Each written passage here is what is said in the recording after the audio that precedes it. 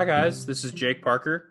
Welcome back to another episode of the Beyond Fit podcast, where it's my job to help you apply knowledge that is both scientific and practical into your own life to maximize your physique development and your overall body, as well as your mind. The combination of these two things is what makes you beyond fit.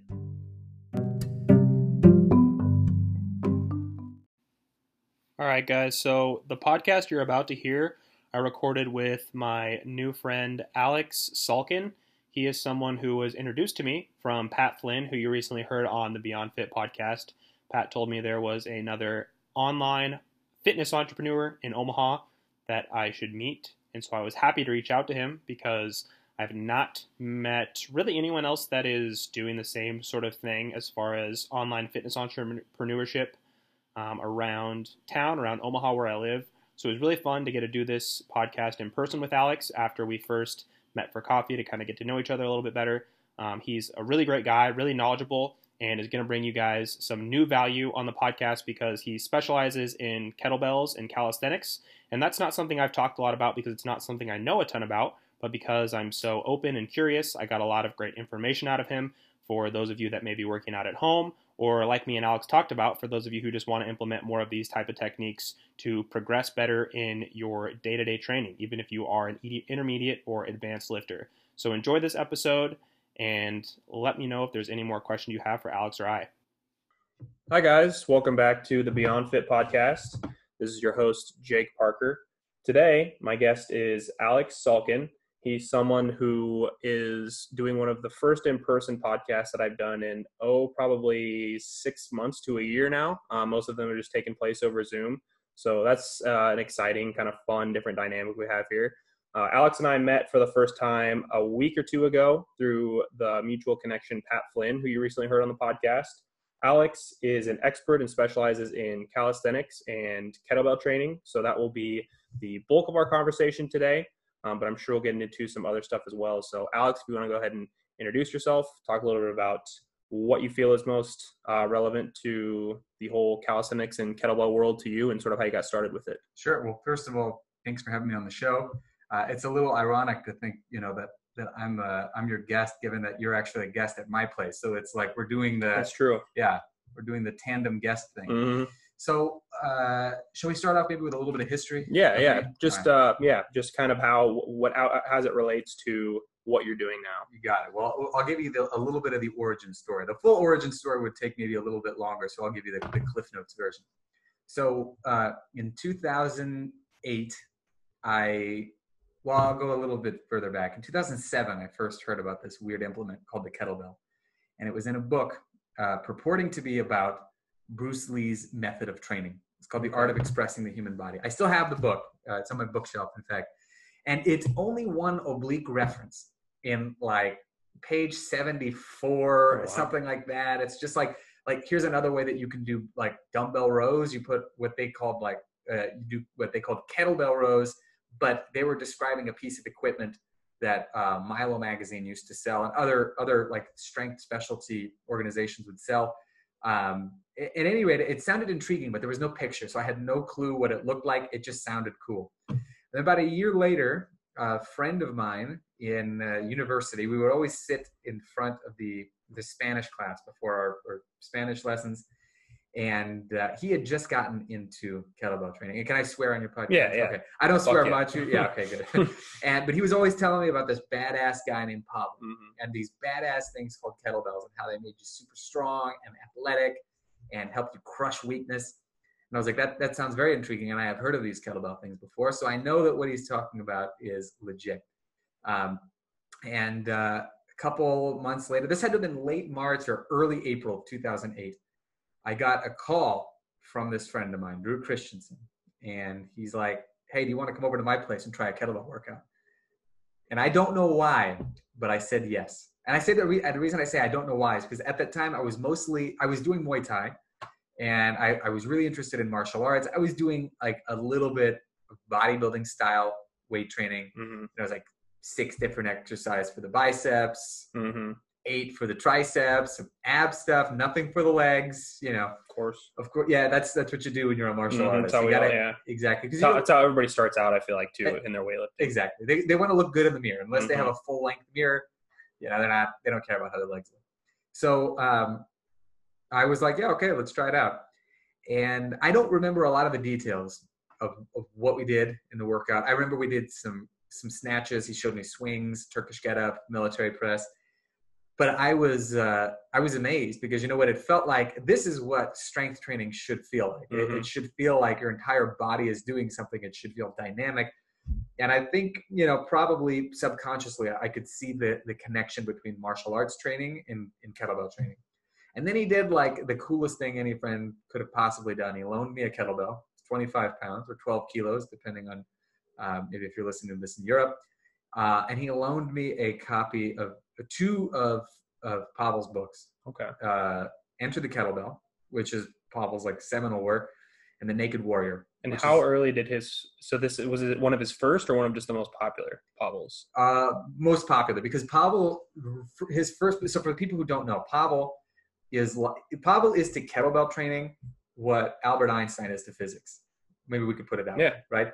I'm just mostly curious about like putting together the timeline. If you say about 2007 is when you discovered kettlebells. Yeah. Well, I would say 2008 properly, because 2007 I heard the word. 2008 I actually started training with. So when did Pavel first come out with any of these books? Like, was this something that's been around in the 70s, 80s, or just like, okay. I mean, obviously around to some extent, but. Sure. Okay. Well, you have no clue to what extent, because the history of the kettlebell in America actually goes back a lot farther than the early 2000s.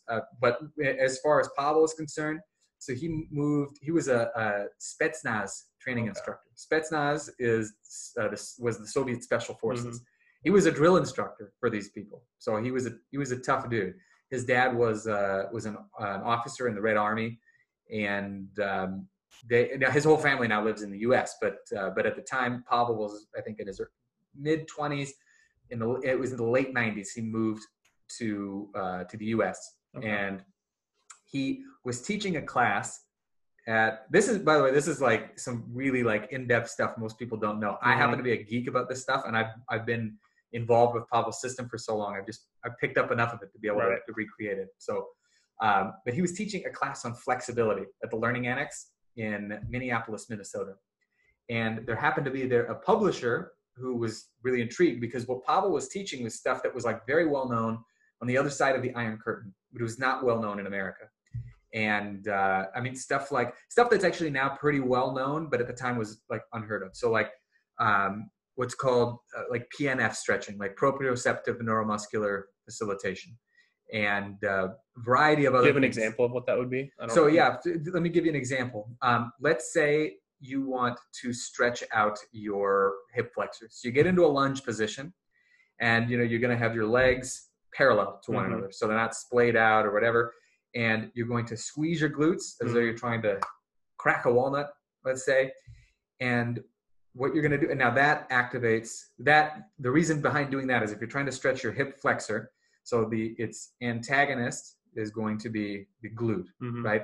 So if the hip flexor is tight, you want to tighten the glute, because due to the law of reciprocal inhibition, what that will do is that will then open up the opposite muscle, right? Yeah, that doesn't seem to be near as relevant as people just like, getting at like an actual stretch of the hip flexor, versus I never have thought about it much in the context of flexing that anterior muscle. Right.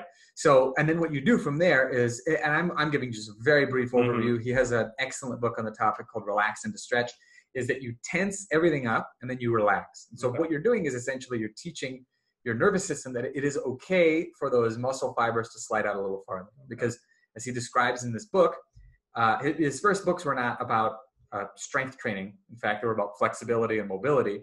And then he started writing about strength training, right? But he points out that your nervous system picks its favorite length for every muscle.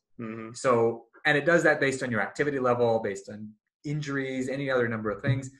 So he basically taught people how they could bypass a lot of the static stretching that wasn't really getting them anywhere and actually get some real lasting results. So this publisher asked him, do you have a publisher? He said, no.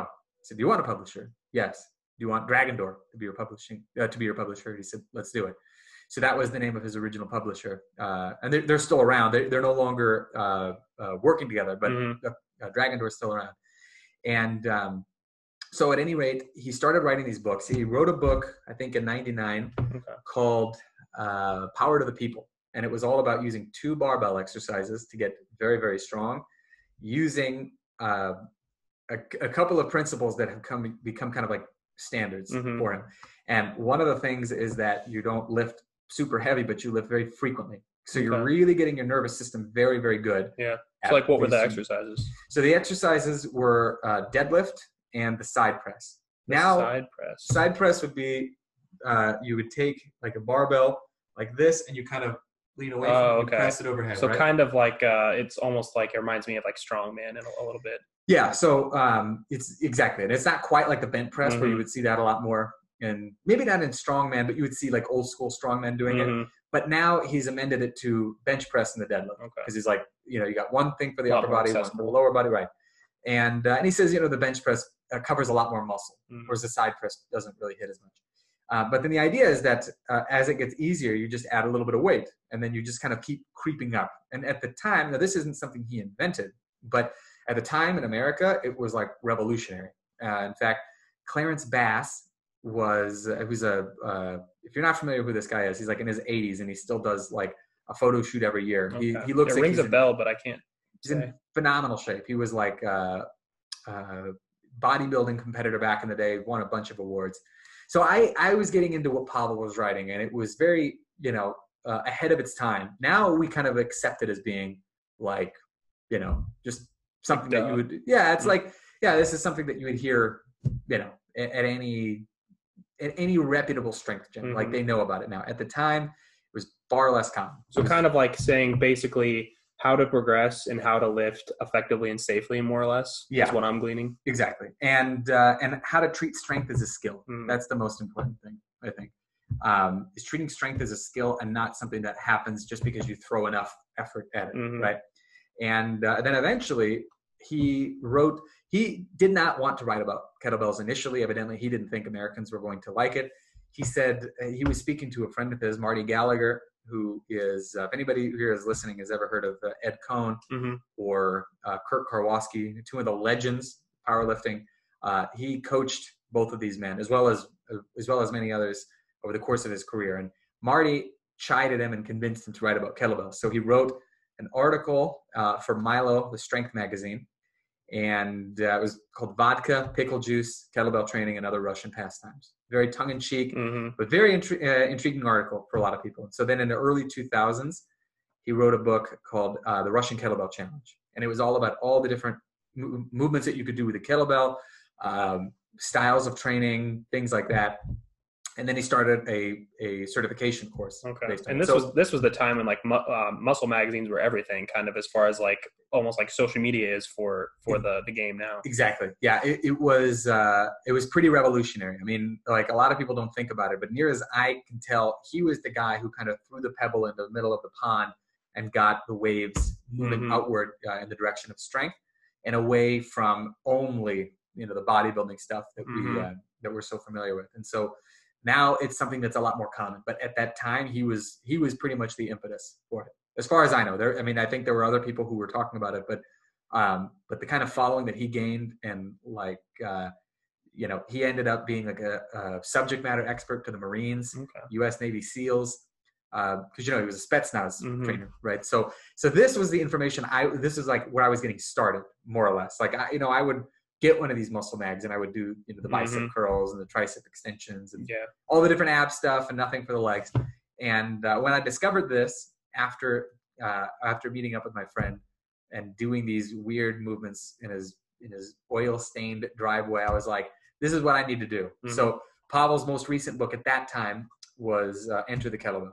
And like I said, he had another one called The Naked Warrior, which is all about bodyweight strength training, like real strength, not just lots and lots of push-ups and sit-ups and stuff like that, but building up to like one arm, one leg push-ups, one leg squats, things like that, and then using the principles of strength to allow that to carry over into your other activities. I'm surprised you were sold so quickly. Like it seems like if I had heard that at the time, me doing like the bodybuilder type workouts, but I guess it's stupid, Yeah, I don't quite know why. I think because again, I look back and it's not like I wasn't expecting anything to be revolutionary for me, but I think because it felt like it made sense without me having to be able to explain why it made sense.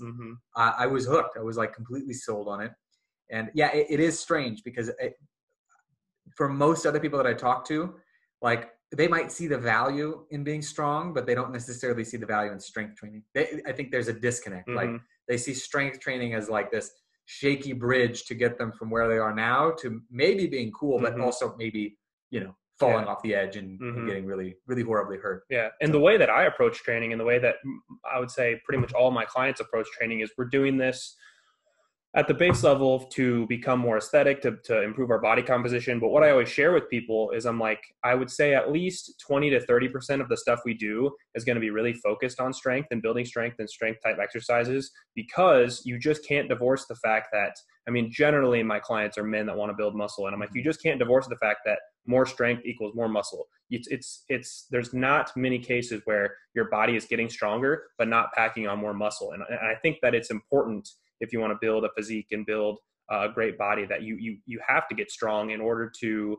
one of the things that I do often is like go into these lower strength training rep ranges, where for me, it's kind of like lengthening my capacity for muscle growth in the more hypertrophy ranges, and kind of the same thing with endurance. It's like the more you train these different capacities, the more they work together. And so I think that I agree that the strength aspect of training is starting to become more and more commonly focused on, which I think is good. Yeah. I think that, and I didn't pay a ton of attention at the young age at the time, but it seems to me like people who got into that kind of training or going to the gym and hitting all the different machines, they're doing it because they thought that's just what you have to do, not because it really spoke to them, and I look back and I can say it really didn't speak to me when I was doing all these different machine exercises and even dumbbell exercises. And like, I'm not knocking dumbbells because I think dumbbells are great, but there was something about it that seemed like an obligation, and I liked the results that I was getting.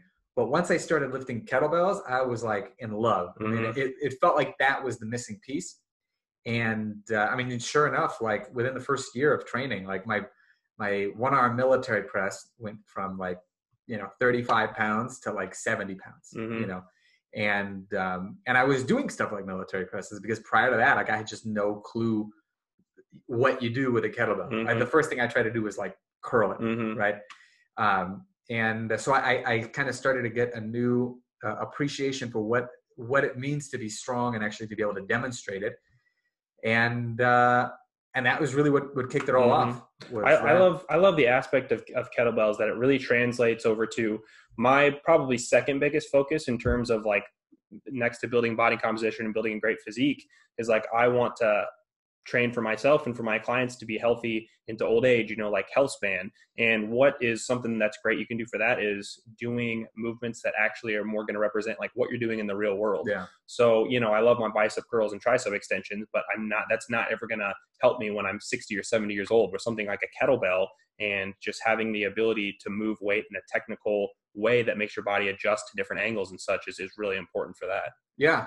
I would add on to that too, particularly as you age, it's important to be good at being able to move explosively, because that's something people lose.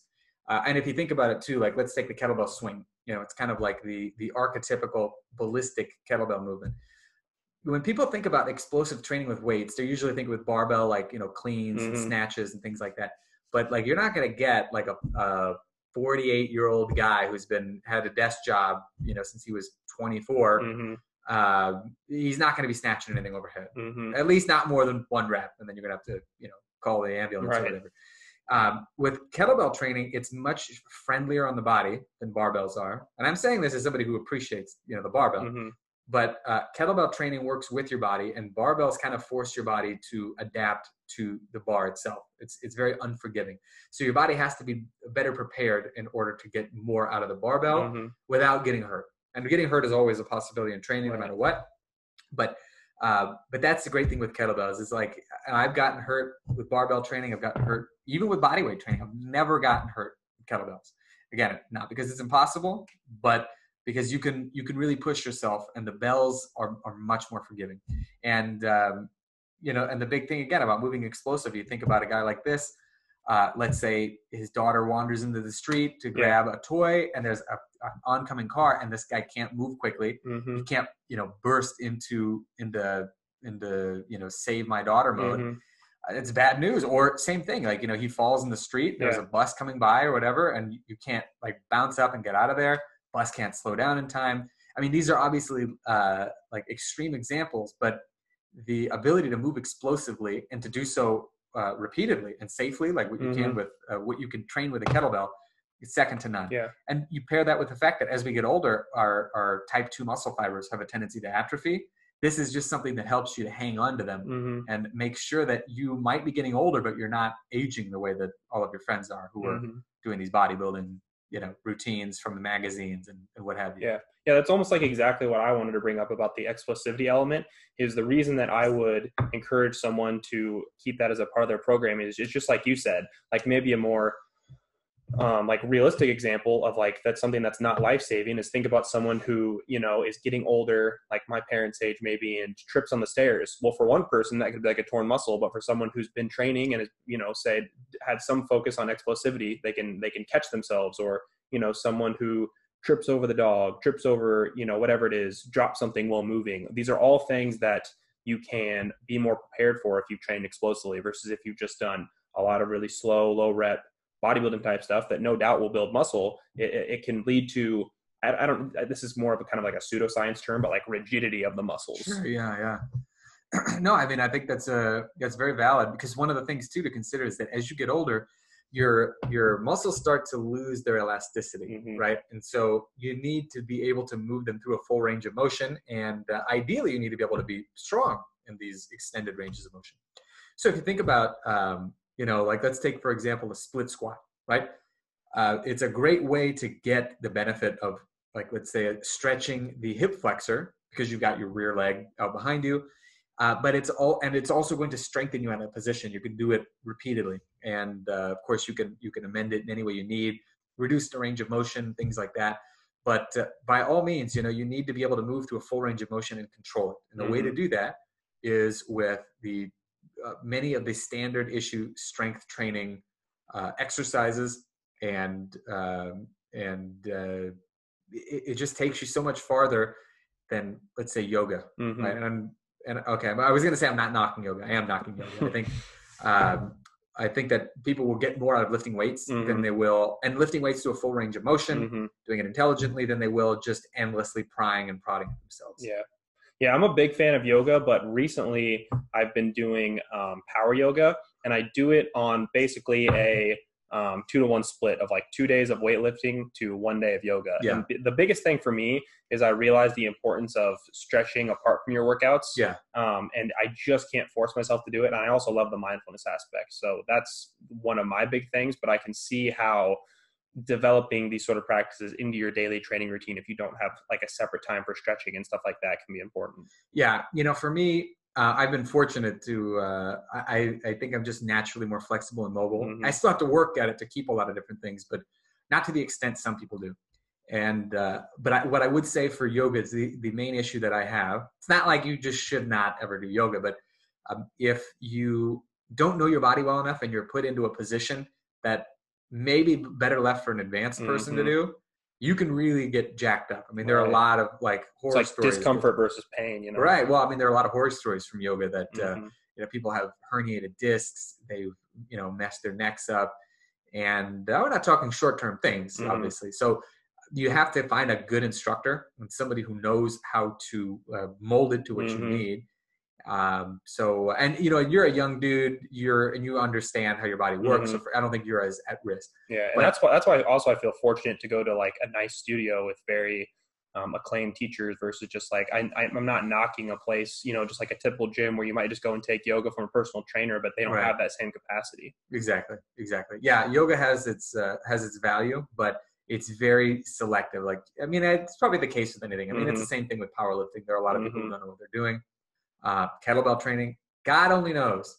There's no shortage of people who have no clue what they're doing, and yet they teach anyway. So yoga would be the same, but I think people have a tendency to think yoga is like their safe way out. Like this is, I can do some physical activity, and it's not going to be too challenging. Mm-hmm. And the reality is that if it's done right, it will be challenging. But if it's beyond your abilities, it's bad news. It's more than just checking a box. Kind of like it's sort of similar to like the bodybuilding discussion that we had of like everybody basically in the mid to early 2000s was probably, if they were squatting, it was like quarter reps, and they were of course trying to curl 100 pounds, and they had their buddy spot them where they bench 3 plates and were holding the thing. And it's like, anything you do, you have to be careful. And again, just try to be knowledgeable about your body. Correct. Yeah, absolutely. So the first question I had written down here was like, as someone who I definitely come around to understanding different methodologies of fitness, but like in the past, and still to some extent, I'm somewhat dogmatic about, I need my barbell training, I need my strength training and bodybuilding. And what would you say to someone like me to kind of further explain the power of calisthenics and how to get strong and how they can actually be just as effective as training with weights? Yeah, well, what I would point out first and foremost is that it's not an either-or proposition, and this is something that that people need to get better at understanding, is that it's a both and proposition. So to give you an example, there's a very famous coach named Dan John, who is, I think he still holds the record in the Masters weight pentathlon.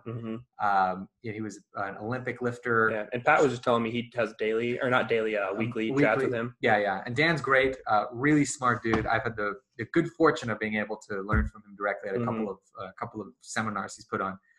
And one of the things that he talked about in a seminar that unfortunately I did not attend, it was off limits to me at the time because I was not a kettlebell instructor. This was like 2010. It was like this high level workshop that he put on with Pavel. And, but he's got, it's great. I mean, this is the most I've ever spent on the DVD set. It was like $200 and something for like 12 DVDs. But in one of the DVDs, he says one of the reasons, and I don't remember why he was bringing it up. He said, I think one of the reasons why so many high school wrestlers go on to bench 400 pounds once they take up barbell training is because of all the push-ups they do in practice. And, at the time, I didn't quite understand it, but I thought it really stuck with me. Now I get it. And there are a couple of reasons why this will help to kind of illuminate the value of calisthenics for barbell training.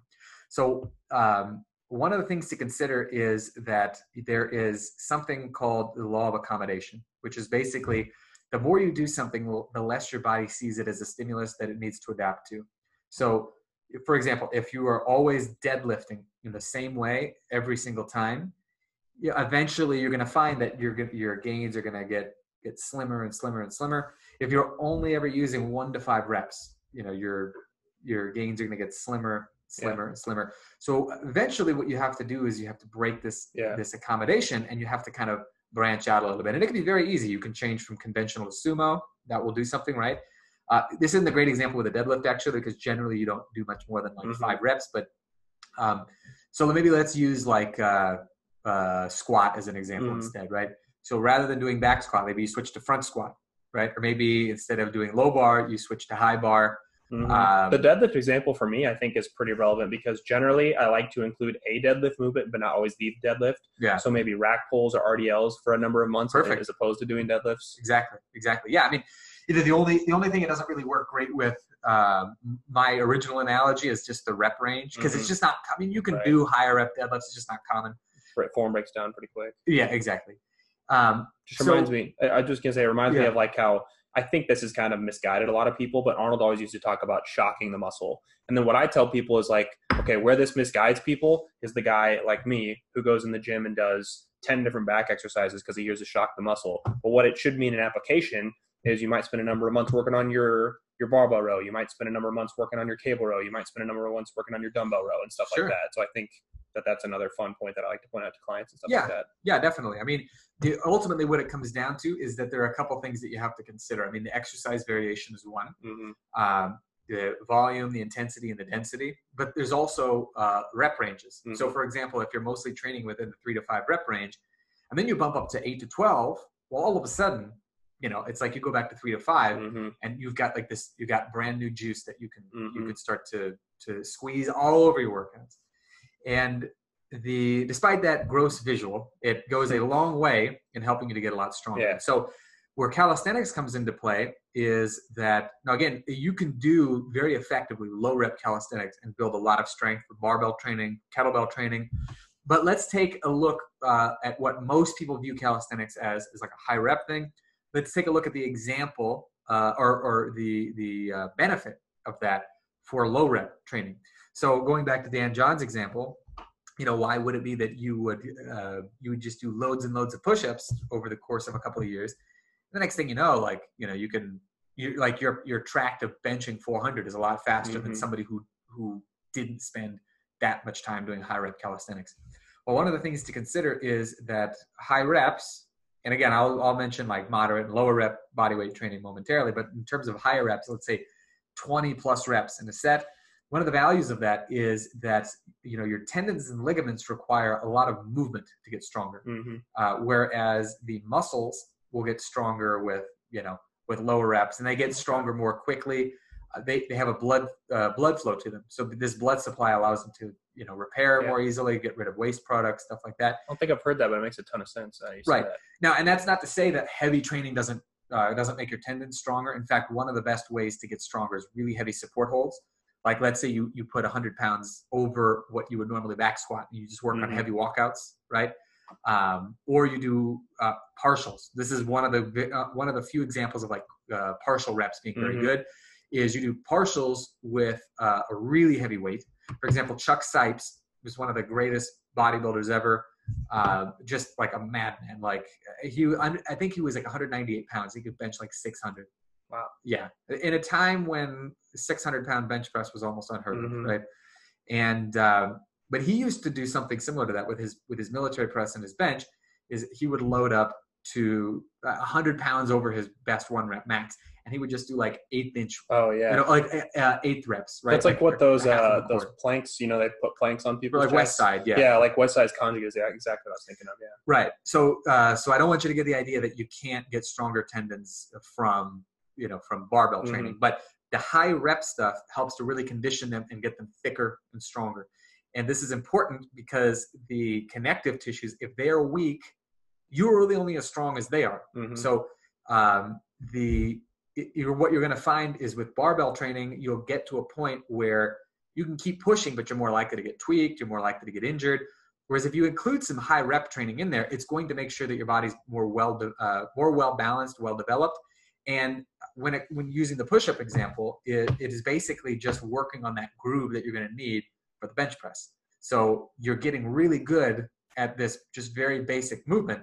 It's not a huge leap to apply that then to the bench. So you get the benefit of getting really good at the movement pattern. You get the benefit of something that's extremely easy to recover from. Even high rep stuff with body weight training does not have anywhere near the impact on your nervous system that barbell training does. Barbell training takes a lot out of you, and especially as you get older and your recovery capacity starts to decline. It's something to consider. Meaning you might be able to push it a little harder with body weight and kettlebells than you can with the barbell. So you might keep your top level stuff early in the workout, and then you start to work on these other things to help make sure that you're still building strength. Because if you keep pushing with the barbell always wins, as my friend Mark Rifkin likes to say. So the benefit is, and I'll give you just a couple of examples too of people who've used like ridiculously high rep calisthenic stuff to get very good at their barbell work. But the benefit is that it helps to strengthen your ligaments. It helps to strengthen movement patterns. It's very easy to recover from. And most importantly, there's nothing more fundamental in terms of your ability to perform in an athletic way than just move yourself through free space. So a friend of mine in the Czech Republic had a very well-known powerlifter. If I mentioned his name, you would know who he is. He had him out there to teach a seminar, and he was demonstrating the bench press. He had a hard time getting off the bench, right? Wow. It's just and he's a massive guy, but his strength is like phenomenal with the bar.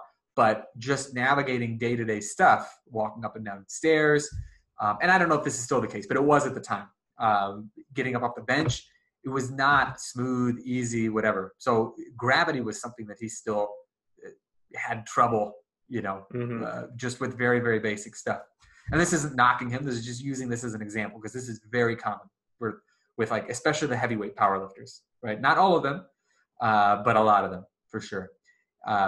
So yeah, that is something that's important to keep in mind. And I don't want to keep you. Actually, I want you to do the next question. Mm-hmm. I can mention some of these other examples of like using high rep as well as low rep calisthenics, like giving you some historical examples that I think you'll find interesting. Okay. But you keep looking at the paper, and now I'm intrigued. I was just kind of thinking about how to, like, I was going to pose these initially as separate questions, but just basically the fact that just bringing up that obviously calisthenics has become more relevant in 2020 because so many people are having to work out from home. And so my biggest question was just like to get really pragmatic and actionable for a second. What are some of the biggest mistakes in calisthenics training? And then number two, what are some of the easiest ways to progress? Right. Okay. That's a very good question. Some of the biggest mistakes is that I think people see calisthenics as being an alternative to weightlifting. And meaning, well, now I'm in lockdown. I better just do some push-ups, right? So they don't really take it seriously, and they never really get very good at it. There is, with every calisthenics movement, just like with every dumbbell or barbell movement, there's technique that you have to learn. And I have met a great many people, even people who are like really good coaches, who can't do a basic push-up well. I mean, they can do push-ups, but the technique is something that just it has a lot of room for improvement. The scary thing is it seems like the average person just does super flared elbows and kind of limited range of motion. Yeah. The thing that typically people are doing at home is probably not super safe. No, and that's exactly it. I mean, I am a fan of wide grip push-ups, but I do them a little bit differently. And again, there's some certain technique to it that I think makes it a little more valuable and is less likely to bother your shoulders. Because what you're describing, elbows way out to the side, there's like a subtle unlocking of the elbows as they descend about an inch or two and then push back up. It's like you're not going to build any strength like that. So people do that, and then they're like, yeah, I did a lot of push-ups in lockdown. I'm not getting as strong as I did in the gym. It's like whatever you did was probably not something you should call push-up. It resembled a push-up. It doesn't really bear that much resemblance, however. So in my mind, I would coach someone to try to keep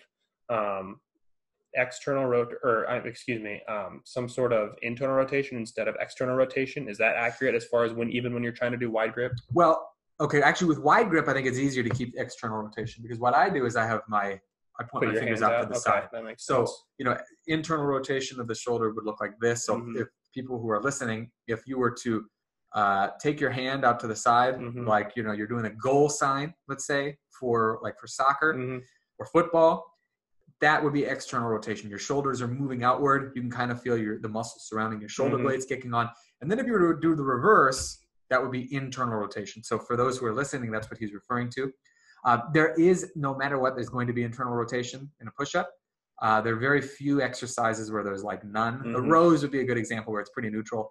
But same thing with the pull-up. So, like at the bottom, there's internal rotation here. On the way up for the pull-up, you want to be externally rotated. And then your trump card at the top is you got to re-rotate inward. But the same thing goes with push-ups. What I typically tell people is that they want to get their back involved. And so what they have to do, getting good at like what are called scapular push-ups, they're very good. So they would just hold this push-up plank position. You push all the way out, so you're kind of like shortening your chest, and you're going to feel your shoulder blades kind of moving around your ribs, right? And then you do the reverse, and you're not doing it to an extreme, but you're doing it enough where you can kind of feel them move back into place, and then you do it from there. So it's almost like a reverse row. What that lets them do is it allows them to recruit more muscle, allows them to actually build some strength while doing it, and make sure that they're maintaining control. Because the other thing that I'll often see is that people won't let their scapula do anything. So they'll be like this, and then they'll do this. They'll this kind of internally rotated thing here. The listeners are not going to see this, but it's good because it's a horror show. I don't want you seeing people doing push-ups like this. So that's number one, is that people treat it like an alternative and not like a discipline. And you don't have to put your iron to the side to add this discipline to your training. Again, it's very low stress on the nervous system. So it's something that you can absolutely apply. And then the other thing is that they drop it at the first sign, or they blame it even at the first sign of trouble. So mentioning Dan John again, he's got a very funny acronym that he calls MAPS, middle-age pull-up syndrome, where guys will try to bang out a bunch of pull-ups and they do this repeatedly, and then their elbows start to kill them, right?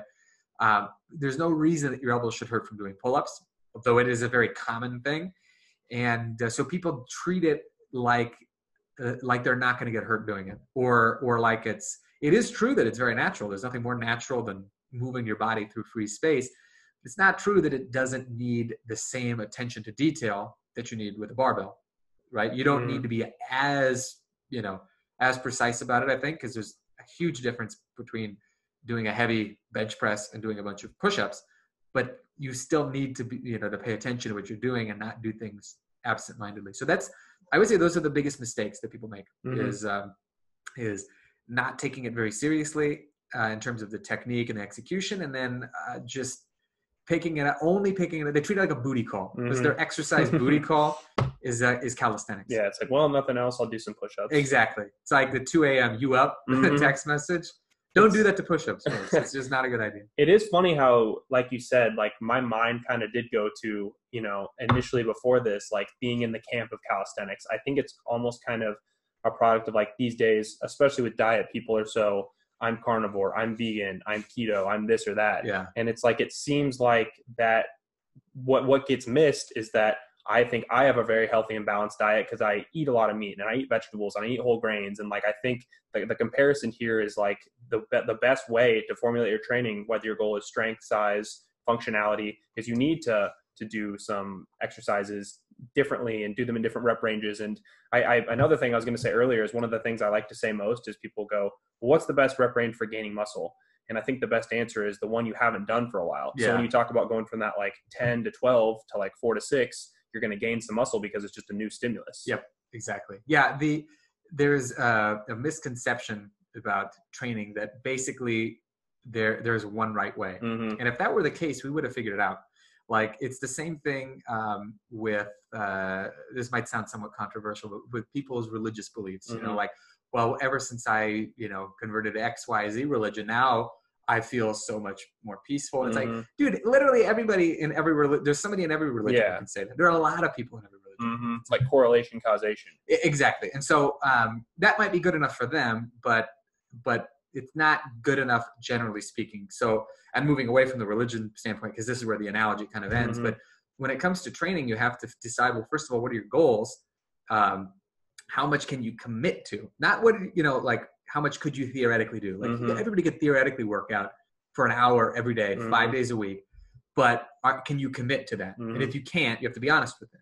What equipment do you have at your disposal, right? How much are you willing to correct your diet, right? So you don't some people need to be a little dogmatic about these things. Like, if you're a competitive lifter, okay, I mean, like, one wrong move could be all it takes, like, I'm going to try to max in the gym and it's like 2 weeks away from a meet. Well, there went your max, like, now your meet's going to suck. Or if you have like epilepsy, okay, well, ketosis is probably or the keto diet's probably something that you actually really need. Does everybody else need it? It's pretty debatable, So yeah, the issue is that people want one answer only, and what they really have to do is they have to look within themselves and say, what are my goals? What can I commit to? Who can I hire to help me? And go from there. Yeah. And people don't do that very often. Yeah, I know. It's like one of the most frustrating things for me when you just look at like the general population is that people go, oh, my dad or my coworker or so-and-so tried keto and they lost 30 pounds. So it must be the best way to eat. It's like, no, the best way to eat is to cut out a bunch of processed food and eat less calories if you're overweight, which is what the keto diet does. It doesn't necessarily mean it's the best thing. Yeah. And I think that's true with any sort of weightlifting too. Like, people, it's kind of like we've already touched on, people gravitate towards like the hardest thing, the thing that's going to make you most sore and most sweaty. So people go and do CrossFit, which I don't think is generally very good for, like the middle-aged mom or dad who tries it out. Yeah. But it's like they go, oh my God, this is so hard. It has to get me results. And then they get results. So it's like a confirmation bias. Sure. Well, an ACL tear as a result. So, yeah, when it comes to CrossFit as an example, like they've done a lot of really great things and they've done them right. But because of its popularity, I think that the drawback is that, like you said, people realize that they're going to have to work hard, which is true. They realize that it's not always going to be easy. Also true. And they're like, oh, well, look, CrossFit's like never easy. It's always really, really hard. It's got to be great, but they're not thinking about themselves. This is one of those times when they really should be thinking about themselves. Some people have the foresight to do that. to say, look, I haven't worked out in a long time. Like, I'm not going to be throwing Mm-hmm. weight over my head on a barbell and trying to squat deep. You know, I lived in Israel for 4.5 years, and for a portion of that time, I worked very briefly at a private studio.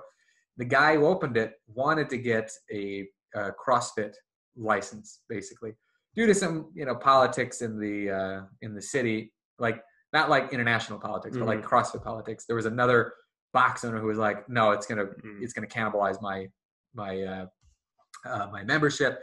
So he wasn't allowed to get one, but he wanted it to be like in that style. And I remember setting up, I had a very, like regimented thing that I had set up. And so then I was teaching a class. He's like, okay, great. Now we're going to throw in like these 12 different things. And it was like people doing squat jumps and all these other different things. And I was like, you didn't screen any people here. I told him this afterward. I'm like, you didn't screen anybody. Nobody signed a waiver. We don't know how they move, what other injuries they have. They could get very seriously hurt. But this guy had gone through, I believe he had gone through the CrossFit instruction, and that never even crossed his mind, right? So there are very good CrossFit instructors, but it's like yoga or anything else. You have to find them to make sure that your experience is going to be good, right? Because I think that push-ups and pull-ups are great, but you can still get hurt doing them if you're doing them wrong. And Lord only knows. YouTube has proven beyond a shadow of a doubt that there are a lot of people who are happy to do them wrong, and they are usually instructed to do so in a CrossFit box. Not usually, often. I like the other thing you said there, though, about like what you can commit to, because that's almost exactly what I said today. This podcast will go out in a few weeks, but I released a podcast just about New Year's goal setting, and I spent some time talking about the point of, if you're not working out now, try to think about how you can go to 2 or 3 workouts a week, rather than what most people do. Okay, New Year, going to work out 6 days a week, and then they might do it in January and February. Hence, the stereotype that also is true of like how packed gyms become in the first couple months of the year. People do it and then they quit. It's like people can get in shape from doing something dogmatic for a month or two, but if you want to be fit for life, which is what I'm about with my clients in this podcast, you have to figure out, I love how you put it, what you can commit to, because that's different than what's best. Right. Yeah, absolutely. I mean, I can give you some examples on how that's worked very well for people. So in 2015, it was a banner year for teaching abroad. I was still living in Israel at this time.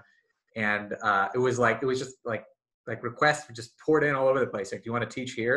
And I was like, yeah, why not? So teaching kettlebells? Well, it was actually mostly bodyweight training. Oh, okay. I was in the Czech Republic. I was in Italy. I went to where else? Australia, the U.S., which isn't really foreign for most of the people listening, but at the time it was technically a foreign country, or at least not the country that I was living in. And I had this group of women who initially, when I started training them, I figured, we'll end up doing kettlebell training. So I'm going to make it clear to them that they need to buy a kettlebell. Well, it became very clear to me within a few weeks that it was just not something that was feasible, because they came in, most of them had been sedentary for much of their lives. And if they had been physically active, it was like spinning or, walking, stuff that's not terrible exercise, but doesn't really prepare you for a lot of things apart from walking. Walking is very good.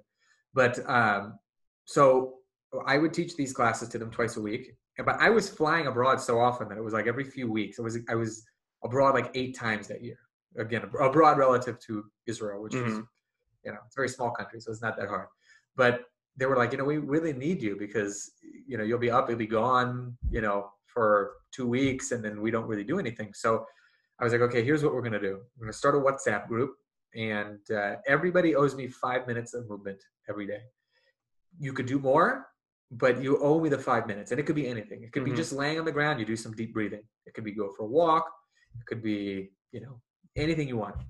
And none of them ever missed a single day, because it was only 5 minutes. And in a few weeks, most of them were doing 10, 15, 20 minutes a day. But if I had started with, it's very achievable to do 10 to 20 minutes a day of exercise. But if I had started there, it all would have fallen apart. The fact that I started with 5 minutes was all I needed to do. Another great example, and this is one that that I think people can maybe conceptualize a little bit more. I have a good friend, Andy, from high school. And a couple of years ago, he was telling me, he was like, I don't think he'll mind my sharing this, but I saw a doctor. He said my cholesterol is high, so I need to, to to start working out. I need to work out. I'm going to work out 20 minutes a day. So I was like, are you? Mm-hmm. He's like, yeah. I'm like, are you really? He's like, I mean, I think I could. And I was like, what if you just started with 5 minutes and you just did 5 minutes a day? You could do, I mean, think about it. If you do like 10 push-ups on the minute for 5 minutes, you just did 50 push-ups. Mm-hmm. That's a fair amount of work, right? And he started to understand, the rationale behind it. And he started to do it. I mean, and like next time I saw him, like he was noticeably leaner, Mm-hmm. stronger, and he would mix it up. Some days he would do squats, some days he would do push-ups, some days he would do pull-ups, sometimes, some days he would do a mix of it. And, his life has only gotten more hectic. He just had another kid. His wife right now is battling cancer, and he just doesn't have like 15, 20, 30 minutes to work out, but he can do the 5, Yeah.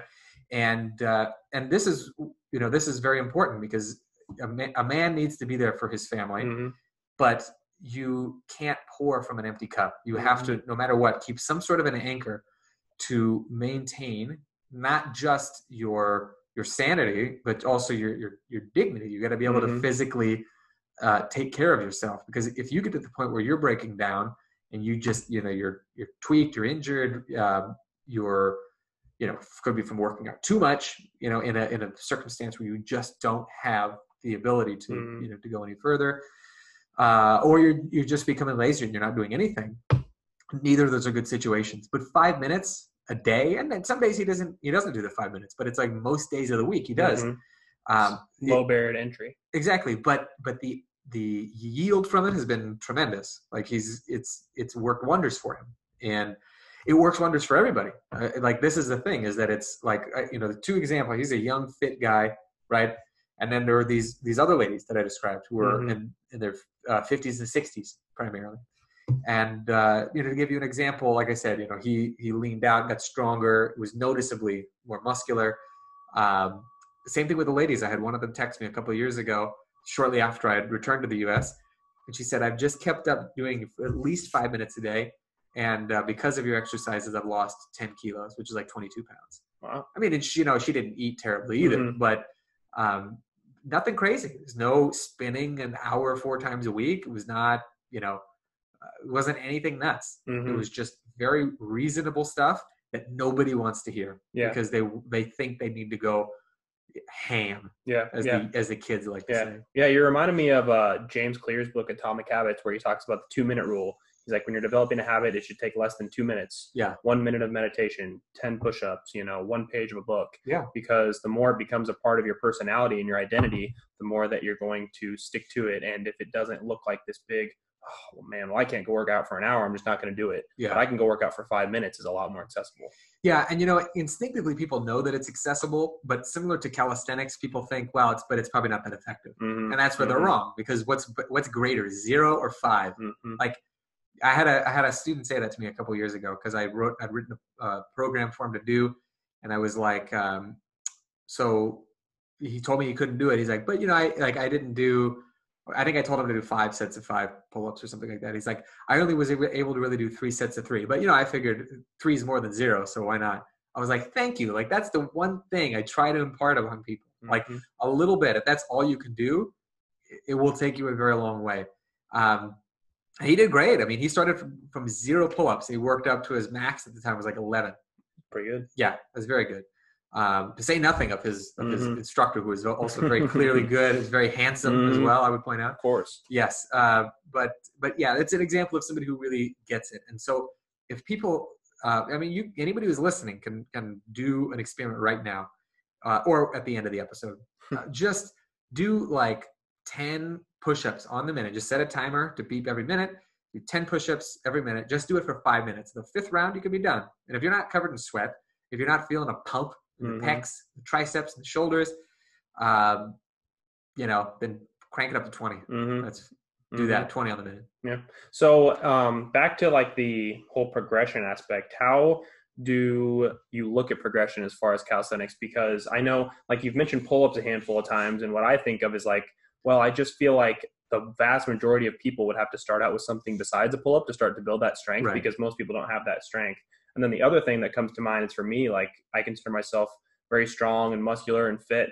And so, I've thought about before, oh, okay, well, like what's a feat of strength? one arm push up. Well, I've been working out for so long that has to be something I have in my repertoire. And it's just like not even close. So it's just like building certain progressions of strength is not as, I guess, straightforward as it might seem. Right. Well, that's very true. And I think the first thing that people need to think about, because people, this is especially true in the world of calisthenics, people obsess over progressions, and what they really need to be focusing on is prerequisites first and foremost. Because you're absolutely right. If somebody can do 0 pull-ups, they may be varying degrees of 0, meaning like they may barely be able to hold on to a pull-up bar more than 10 seconds.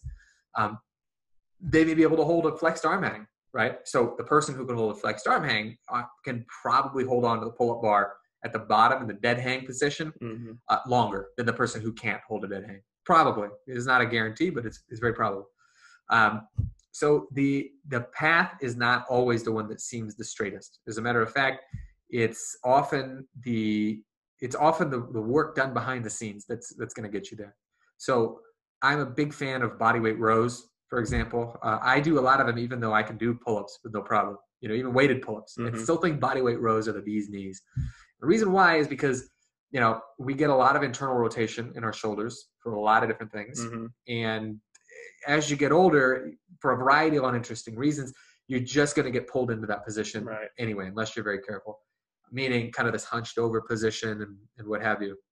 So pull-ups are always going to be great. I'm always going to enjoy them a lot. But rows are where you want to start out because it's more accessible, it's less technical, and it can be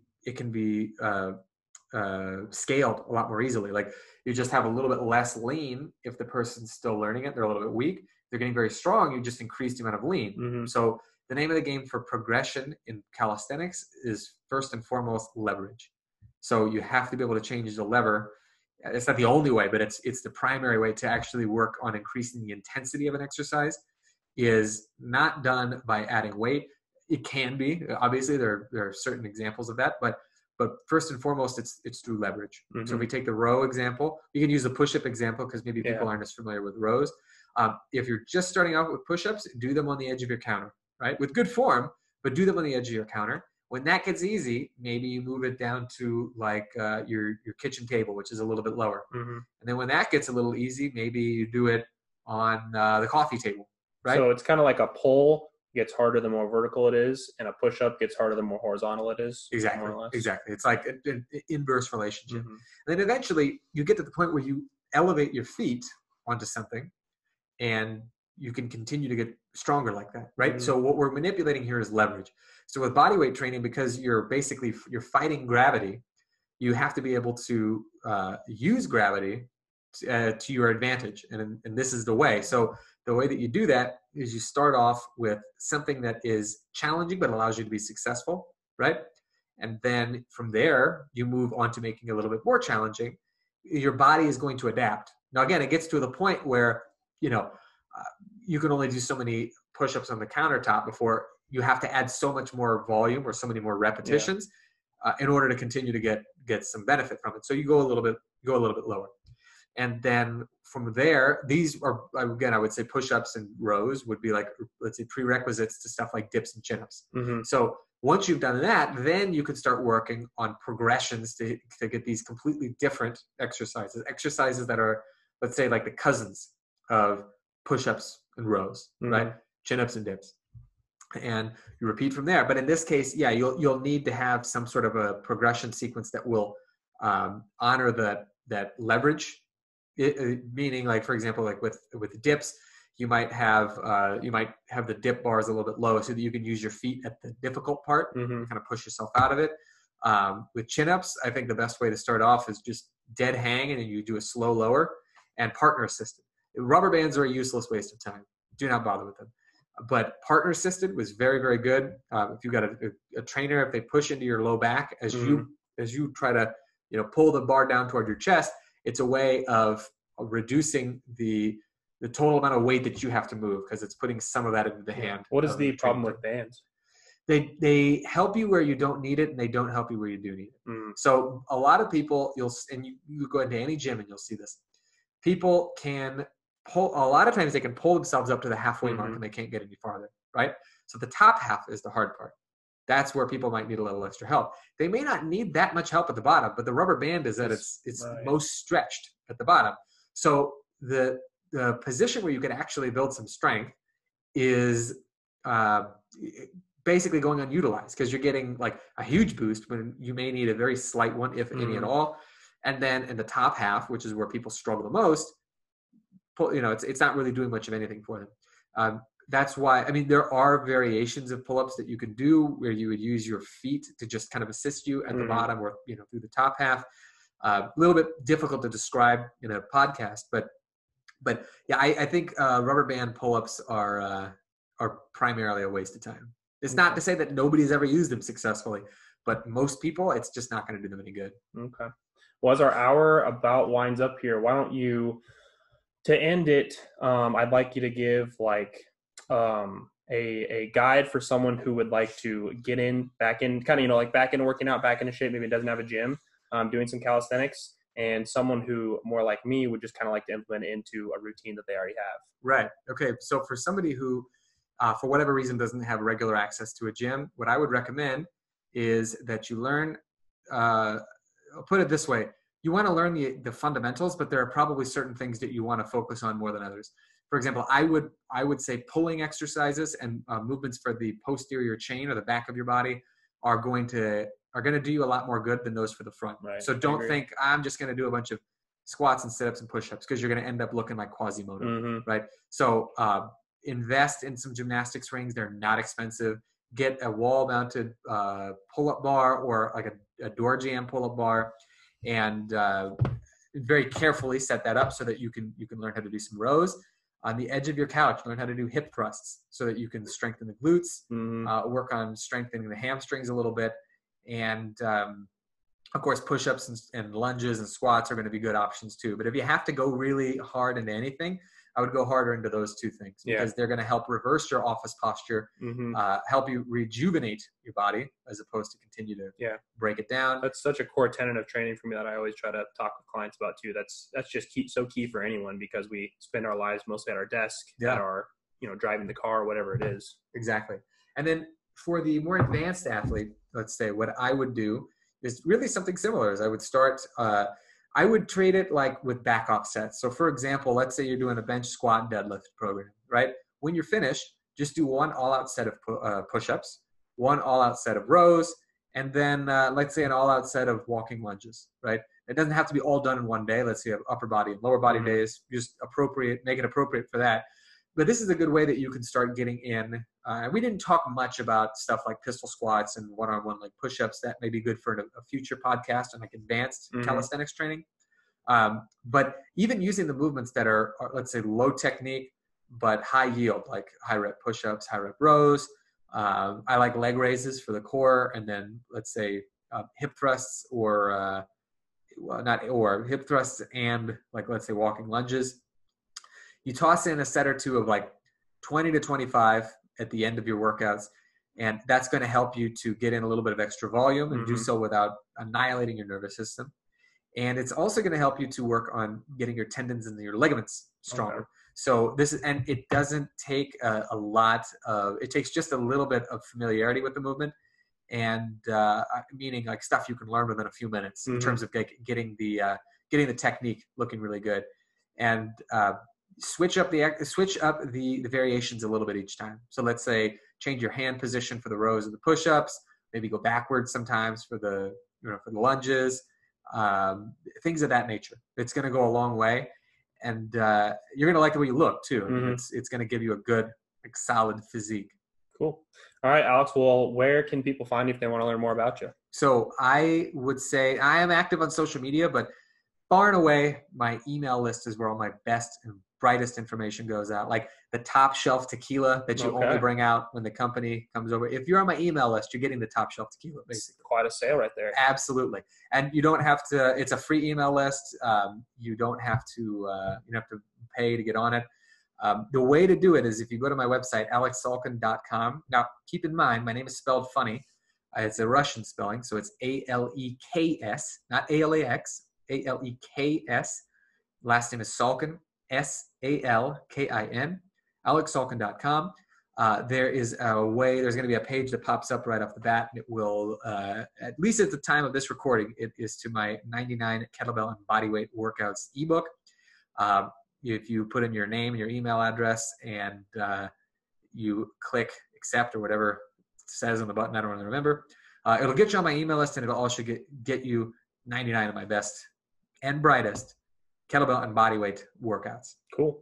All right. Well, we'll wrap it there. Thank you so much for doing this with me in person. It was fun. Yeah. Thank you for having me. All right.